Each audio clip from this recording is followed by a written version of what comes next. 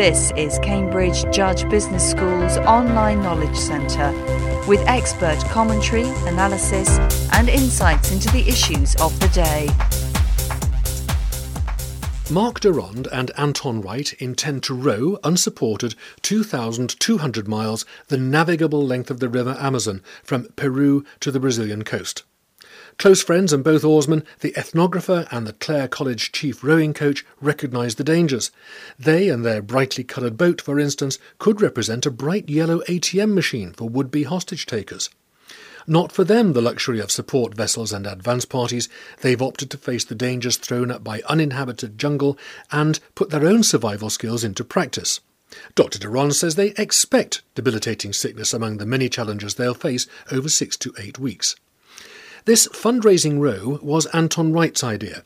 Taking part in the annual Great Amazon Raft Race, he learned of various attempts, including swimming, canoeing and even paddling bathtubs, but no one had tried rowing its length without support.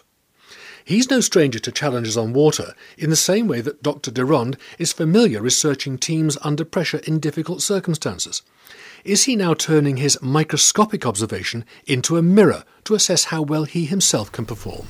It's interesting. I spent 15 years watching people in teams do difficult things in life sciences, in Cambridge rowing, in Afghanistan. And I always wondered whether I'm missing out, whether there are some research questions to be had, not by observation, but by experience.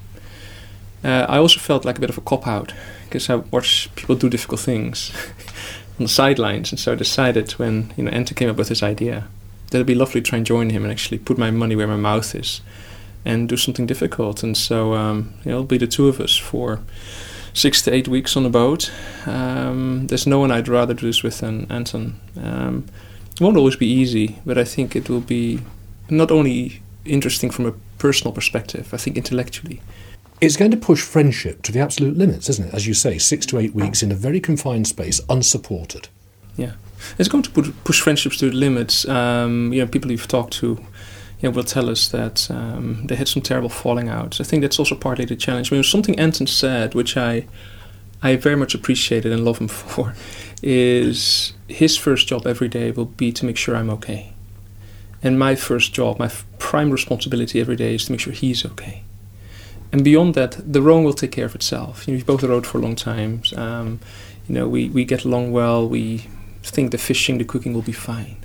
But we need to be able to look in each other's eyes every day and make sure that actually, today you rate a 3 out of 5, or an 8 out of 10, or a 3 out of 10, and I need to take care of that.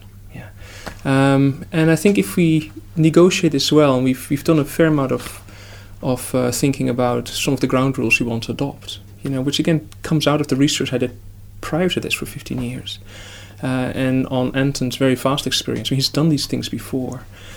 He's sailed across the Atlantic. He's rowed, the Irish Sea. He's rowed around the Canary Islands. I think that combination of the kind of the academic basis and the experiential basis will be very interested in explore as to what kind of ground rules will come out of this, and maybe we can mitigate the risks of falling out as best as we can. At the end of the day, we're both human beings. We'll have good days. We'll have really bad days. And hopefully his good days will compensate for my bad ones, and the other way around. Otherwise, we're stuck. Which is likely to be the tougher, the psychological approach or the physical approach? I think the physical element, we both realise that there's a lot of physical endurance needed. I think we appreciate we're going to be physically worn, physically battered. I think we both feel that the big battle is a psychological battle. Exactly. We've rowed together competitively for the last year or so as well, which is nice. But I know Mark's physical capabilities are up there, and I know, I hope Mark feels that mine are there as well. Absolutely. I know Mark as an individual, he's the only person I've actually considered to do this with, because as an individual I know that we get on.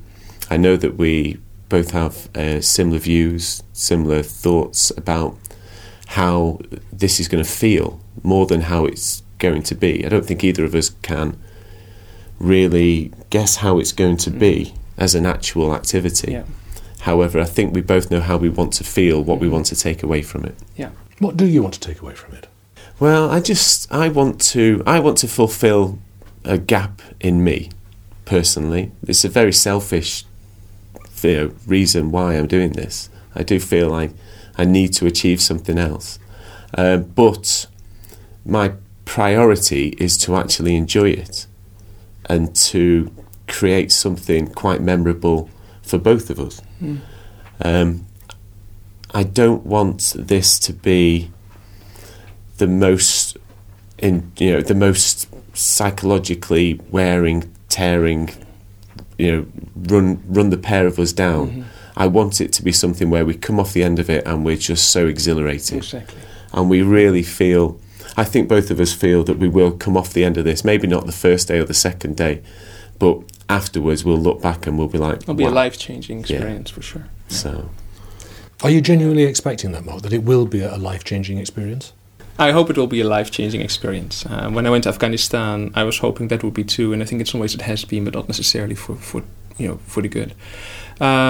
This, I think, will be quite different. I think both of us would like to do Cambridge proud, frankly. I'd like to do the business school proud, both in terms of research, in terms of producing a solid photo essay. Anton would like to do his college, Clare College proud, the boat club. We want to do our charity proud, Leonard Cheshire Disability, who've been very supportive of us, our colleagues who've gone out their ways to help us out. So there are a lot of different reasons why we want to make sure this succeeds. At a personal level, very interesting, Anton is getting married a week before he leaves for Peru. About the same weekend he decided to get married, I found myself getting divorced. And so, so we're both dealing with an interesting personal kind of background that we take into the rowing. We're both about the same age. I'm a little bit older. Intellectually, I'd like to try and see if there are research questions that I've missed. Of the past 15 years, I've watched people, living with them for very long periods of time under the same conditions. Is there something to be had, not by watching people do things, but by doing it myself? Might this be the basis for an interesting piece of autoethnography, for instance, which is becoming a more popular but still very new way of doing research, using yourself as the primary subject.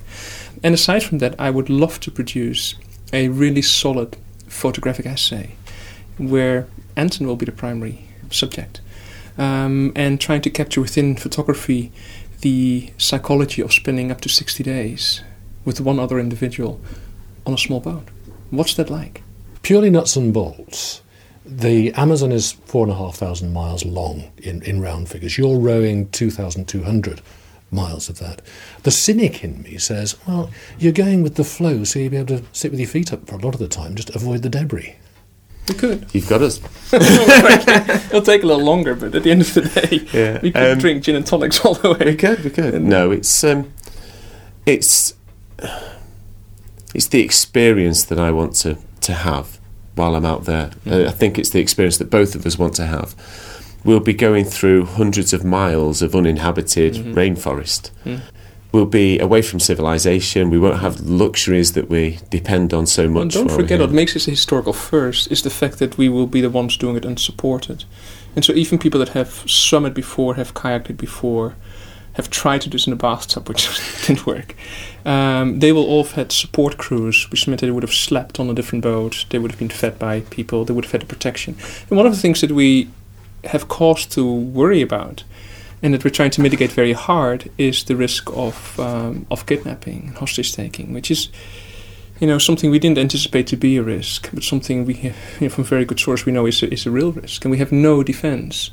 The boat that we're rowing is a bright yellow ocean rowing boat, so it's very hard to stay underneath the radar screens. We're almost like this bright yellow cash-borne machine floating past. And so it's something we worry about. It's something that we have to work our way through. The same is true of feeding ourselves. We've got some emergency supplies on board, but we'll still have to fish our way through, and what we eat, will hopefully be decent. My cooking skills are neither here nor there, so I'm relying upon the expertise of Anton. But that sort of stuff, we will get sick. I mean, it is the malaria hotspot in the world.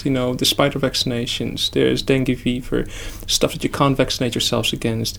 We will end up skinny and full of parasites by the time we land in Brazil. What's that like? With no one else to talk to, no one to help you out medically. no one to cook for you on a bad day, no one to protect you when you're approached in a fishing vessel with 4 or 5 men having no idea what their agendas are. That sort of stuff. Anton, you're a rowing coach. You're used to training and getting ready for major events. How do you prepare for something like this?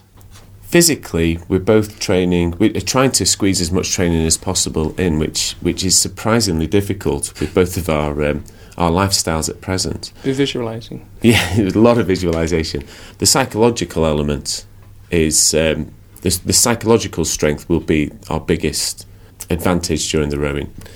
Physically, we'll be rowing up to 12 hours a day, possibly rowing through the evenings as well, depending on our progress during the course of the event.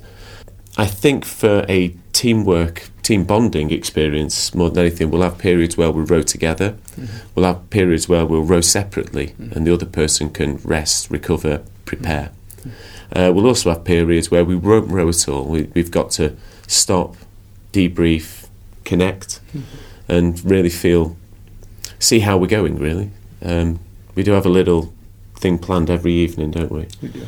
A bit of refreshment. As soon as the sun sets, we must stop rowing, and we'll sit down with a gin and tonic, and we'll chink glasses and just reflect on how we've done so far. That's our one luxury. Mark Durand, Anton Wright, thank you both very much.